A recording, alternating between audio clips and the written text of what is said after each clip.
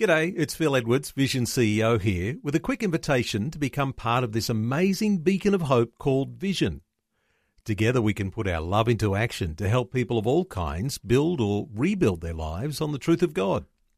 Please consider the part you can play during our upcoming Visionathon appeal, remembering that it's your support that makes Vision possible, including this podcast. Audio on demand from Vision Christian Media. Dr. Michael Youssef, beginning this episode of Leading the Way Audio. The reason we have so many non-discerning Christians today, the reason we have people who are so mixed up in their biblical knowledge, the reason we have so many Christians who accomplish nothing for God is because they have no defined purpose in their Christian life. Welcome to Leading the Way with pastor and international Bible teacher, Dr. Michael Youssef. Up next, 3 benefits of a life purposed to glorify the Heavenly Father. Right now, Dr. Youssef is ready to begin today's transformational teaching. I want to begin by asking you, have you, each of you, whether you're young or old, it doesn't matter, have you sat down, whether you wrote it down or shared it with others, the purpose of your life? What is the purpose of your life? Years ago, there was a fine senator from Pennsylvania by the name of Dwight Morrow. And he got on a train going home to Philadelphia, and the conductor asked him for the ticket, so he began to search in the stopcoat and pockets and the jacket and his trousers, and he kept looking for the ticket. Finally, the conductor said, "Senator, we know you have a ticket. Don't worry about it. You can mail it to the Philadelphia Railway." But he kept searching. He kept searching for the ticket, frantically. And the conductor said, "Sir, I told you, I know you have a ticket. Don't worry about it." He said, "Sir, I need to find my ticket to know where I'm going." The reason we have so many confused Christians today, the reason we have so many non-discerning Christians today, the reason we have people who are so mixed up in their biblical knowledge, the reason we have so many aimless Christians today, the reason we have so many Christians who accomplish nothing for God is because they have no defined purpose in their Christian life. They touch no lives. They change no situation. They impact no one. They achieve no results. They flounder around from church to church and accomplish nothing. Now, I want to plead with you from the Word of God is to discover your purpose in life, is to discover your purpose in Christ, that you discover your vision for Christ and you don't have one, ask Him. He will give you one. To define your aim and make it clear, share it with others so they can hold you accountable to it. And the Word of God tells us, 1 Peter chapter 4, verses 1 to 6, that we must know our purpose just like Jesus did. Jesus not only knew His purpose, but He stayed the course. Beloved, as you know, and I'm not telling you anything you don't know, more and more in America today, we are having churches that are not the body of Christ. More and more we're having churches that are entertainment center, with the spectators in the pews and the performers up front on the stage. Beloved, that is not what Jesus intended for His church to be. This is not the church that seeks to imitate Christ. That is not the church that is the body of Christ, where every part, every member is working together in unison so that it may be a healthy, functioning, impacting body of Christ. Look with me at what Peter is saying. See, when your purpose in life is to glorify God, the overall purpose in your Christian life is to glorify God, 3 things will happen. 3 things. Write them down if you're taking notes. You will become mentally prepared for whatever the world throws at you. Verse 1. Secondly, you'll be spiritually powerful to resist temptations, whatever they may be. And thirdly, you will be approved by the Lord on that final day, the day of accountability. Not the day of judgment, but the day of accountability. Put it another way, mentally prepared, spiritually powerful, and ultimately approved. Let's look at the first one. When your purpose is defined in your Christian walk, and it is to bring glory to Jesus, to please Him in every way, you will know exactly where you're going, and you know when you get there. Think with me for a moment. A football player has one purpose in mind, and that is to head in a certain direction and to score a touchdown, right? If you're a soccer player, you have one purpose, and that is to head in a certain direction and score a goal. If you're a basketball player, you have one purpose in mind, and that is to put that ball in the basket. You see, that purpose is very clear in the player. And when the purpose is clear, you'll be able to distinguish between your teammates who would help you accomplish your goal and the opposing team that want to detract you, the opposing team who want to stop you from accomplishing your purpose. See, that way the player is mentally prepared for the opposition as well as for those who help him. That way the player is mentally prepared for the detractors. You see, that way he is mentally prepared to face whatever is coming his way. But he's also prepared for victory. Amen? Look at verse 1. Arm yourself. This is a military term. Arm yourself with the same attitude as Jesus. You see, Jesus' purpose for which He left heaven and came is the cross, right? He had one goal. That's the cross. The Bible said that He set His face toward Jerusalem like a flint, that He's going to cut all the way through the gibberish to get there. Even the projection of pain of the cross, even the anticipation of the horrors of the cross, even the expected suffering of that moment of separation from the Father for the first time since eternity, even the awaiting agony, even the expectation, the fact that Peter was going to deny Him, all of the disciples are going to forsake Him, all of that did not deter Him from accomplishing His purpose and the purpose of the Father for Him. One of my favorite songs is I Have Decided to Follow Jesus. I have decided to follow Jesus. No turning back, no turning back. This song was written in India, not in the West. And the man who wrote it lived in a pagan village called Gairo or Jaro. It's in the district in the province of Assam in northeast India. It was a total pagan village, and he was the first believer with his family in that whole village. And when the village chief heard that this man is worshiping Jesus and Jesus alone, he came to him and he said, if you don't stop worshiping Jesus, we're going to kill you and your family. So he sat down and wrote the first stanza.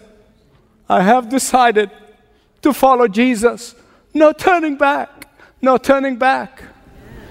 And so they came before his eyes and they killed his children. At that moment he wrote the second stanza. The cross before me, the world behind me, no turning back, no turning back. And so in anger, they killed his wife in front of him. And then he sat down and he wrote the third stanza. Though none go with me, still I'll follow. No turning back, no turning back. After the man himself was killed, the village chief came under severe conviction for what he had done. And he became a believer in Jesus. His family believed in Jesus. The entire village turned to Jesus. And on a nightly basis, the village gathers and they sang, I have decided to follow Jesus. You talk about being mentally prepared, regardless of the cost. And Peter is saying to us that because Christ died on the cross, He made sin to be defeatable. He made sin to be overcomable. He made sin to be destroyable. I know I'm making up words, but that's all right. You'll understand what I mean. For most of us probably will never suffer like this, will never get killed for our faith, never be tortured like they do in Iraq and in Syria and many other parts of the world. Oh, but you may experience scorn of some. You may experience the misunderstanding on the part of many. You may experience questioning of your pure motive. And so Peter is telling us, during those times, arm yourself with the power of Christ's cross. Arm yourself with the power of the cross. I know many of us have GPS, a global positioning system, and it tells you within feet of whether you got to your destination or not. And beloved, I want to tell you, when you set your purpose in life to glorify Jesus and to please Jesus above all else, your GPS system, the Holy Spirit, is going to guide you. He's going to lead you. He's going to direct you. And even when you veer off course, you're going to be hearing the Holy Spirit saying, recalculating, recalculating, recalculating. Amen. Amen. And he'll bring you back to your destination. You'll be mentally prepared. Secondly, you'll be spiritually powerful to resist the old way of life, to resist past sins, to resist any temptation that might be thrown at you. You see, when you set your purpose on pleasing the Lord, and not self, or anybody else for that matter, you're going to find it easier to resist temptation. I'm testifying now. The Bible tells us that after you come to Christ, when you surrender your life to Him, when Jesus becomes the Savior of your soul and the Lord of your life, there are three powerful enemies that conspire together in order to impact you. The world, the flesh, and the devil. Three powerful enemies. The world system, the old nature, and the devil himself. These forces can never take away your salvation. No force, no one shall separate us from the love of God. No force can take away your salvation. So what do? They do the second worst thing to us, and that is to render us ineffective for Christ, to neutralize our spiritual power, to hinder our spiritual progress, to slow down our identity transformation. And Peter knows all about this, because when they conspired against him and he fell for it, he knows exactly what he's talking about. When these powerful enemies conspired and caused him to deny his master and his Lord Jesus 3 times, when they tempted him and he fell in that temptation, he was restored. He was forgiven. Had Peter not been restored and renewed his purpose to glorify Jesus, the 3,000 people who came to the Lord on the day of Pentecost may not have happened. I don't know, God is sovereign, but I'm telling you, they would not be used. The great things that the Apostle Peter accomplished, a fisherman. He didn't have any degrees. He was a fisherman. And the way God used him mightily, those things, the great use of God of him, would have been neutralized had he stayed back in his sin. Hear me right, please. I have never met a spiritually powerful believer who's continuously rehashing old sins. And Paul affirms what Peter said here in Philippians chapter 3. He affirms it. This is the man who killed Christians. This is the man who put them in prison. This is the man who persecuted Christians. I mean, he could have had that tape recorder going, Paul, you can't be used. You can't be used. God, because of your sin, can't be used. But here's what he said in the Philippians 3. He said, forgetting what's lay behind, and I strain forward to what lays ahead. The Lord Jesus Christ in Luke chapter 10, verses 41 and 42, listen to what he said to Martha. He said, Martha, you are worried and bothered about too many things. But there's one thing is needful. One thing is needful. One thing. Every time you find yourself going back into your memory bank of past sins, and you dwell there, that's the secret word, and dwell there, you're going to find that you have no spiritual power. Every time you wander into forbidden territories and stay there, that's the secret word, you stay there, you will find that your spiritual power is being neutralized. A preacher from yesteryear, one of many that I admire, said that the Apostle Paul said, "One thing I do." He said, today the average Christian says, "Here are 50 things I dabble in." He said, today's believers are like butterflies. They flit about, looking at this and looking at that, and become deeply concerned about nothing. End of the quote. Beloved, when you are scattered in every direction, when your priorities are out of kilter, when pleasing self takes front and center, trumps pleasing God, when our purpose is not defined, when you flit from one thing to another, when you have divided mind, you are going to accomplish very little for God. No wonder the psalmist said, unite my heart in the fear of you. He's saying, unite my purpose to please you. Unite my life's goal for the glory of Jesus. Unite my thought and action to serve only you. I want to tell you why this is important. If you don't get on now with the purpose of glorifying Jesus in your life, let everything in your life focus on that, you're going to end up with regret at the end of the road. But I want to tell you today, as long as you have breath, it is not too late. It is not too late. It's not too late. I was thinking about this, and I thought of something that you find in the Chester Cathedral out in England. There's an old clock, and underneath it, the following words were written.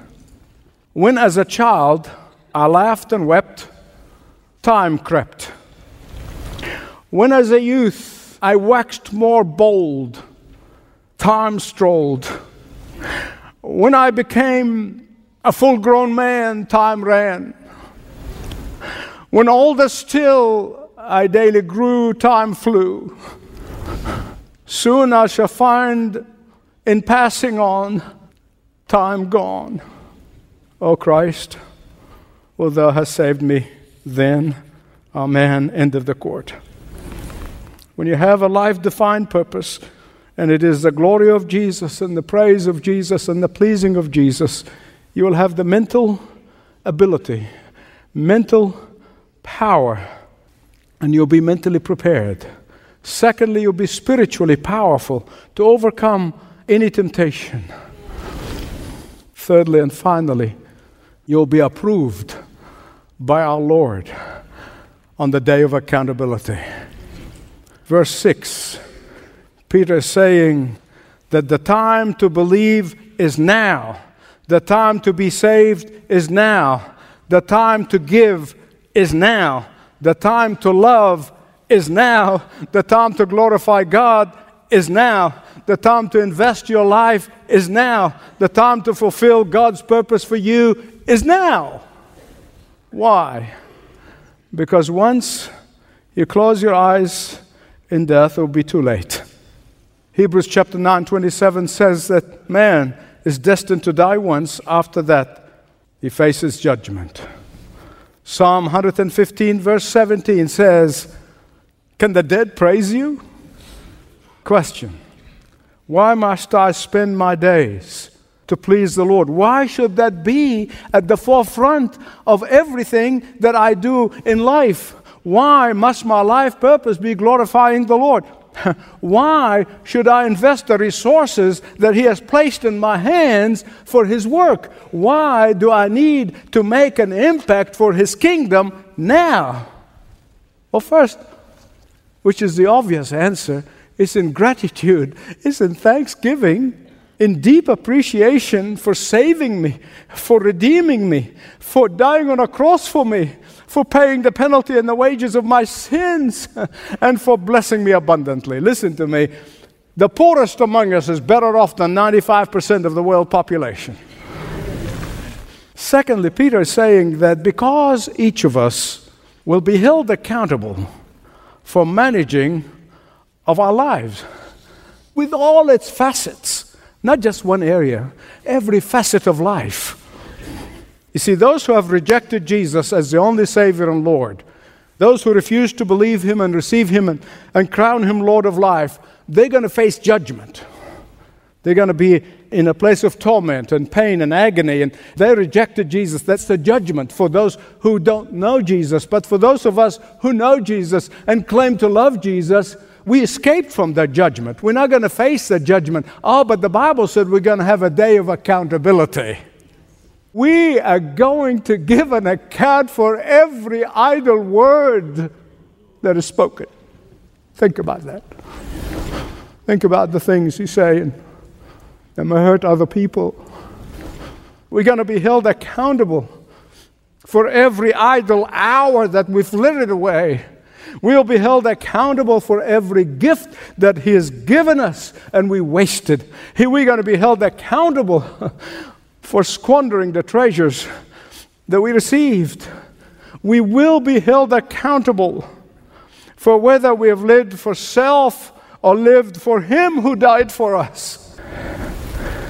Question for us who know the Lord is this, and will be this: did you live a life that is glorifying to God?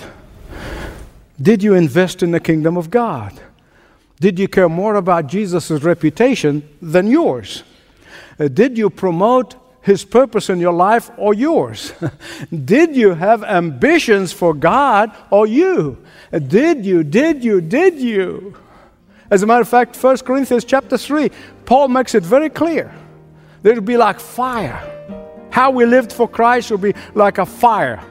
If how you lived for Christ is for His glory, it's going to be like gold. It's going to shine when it hits the fire. But it's for self. It's going to be like hay. Light a match to hay and see what happens. You have nothing left but soot. You know the Lord. He redeemed you. And I know in your heart you're grateful for redemption. You're grateful for salvation. You know you're greatly blessed. And you're grateful for His blessings. But how did you translate that gratitude into action? Thanks for listening to Leading the Way.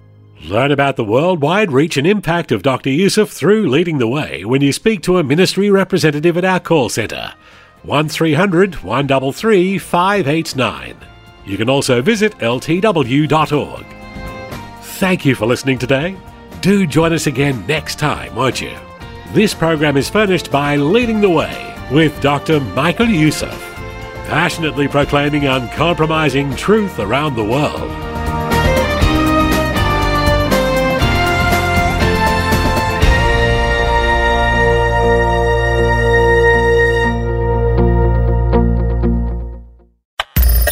Thanks for taking time to listen to this audio on demand from Vision Christian Media. To find out more about us, go to vision.org.au.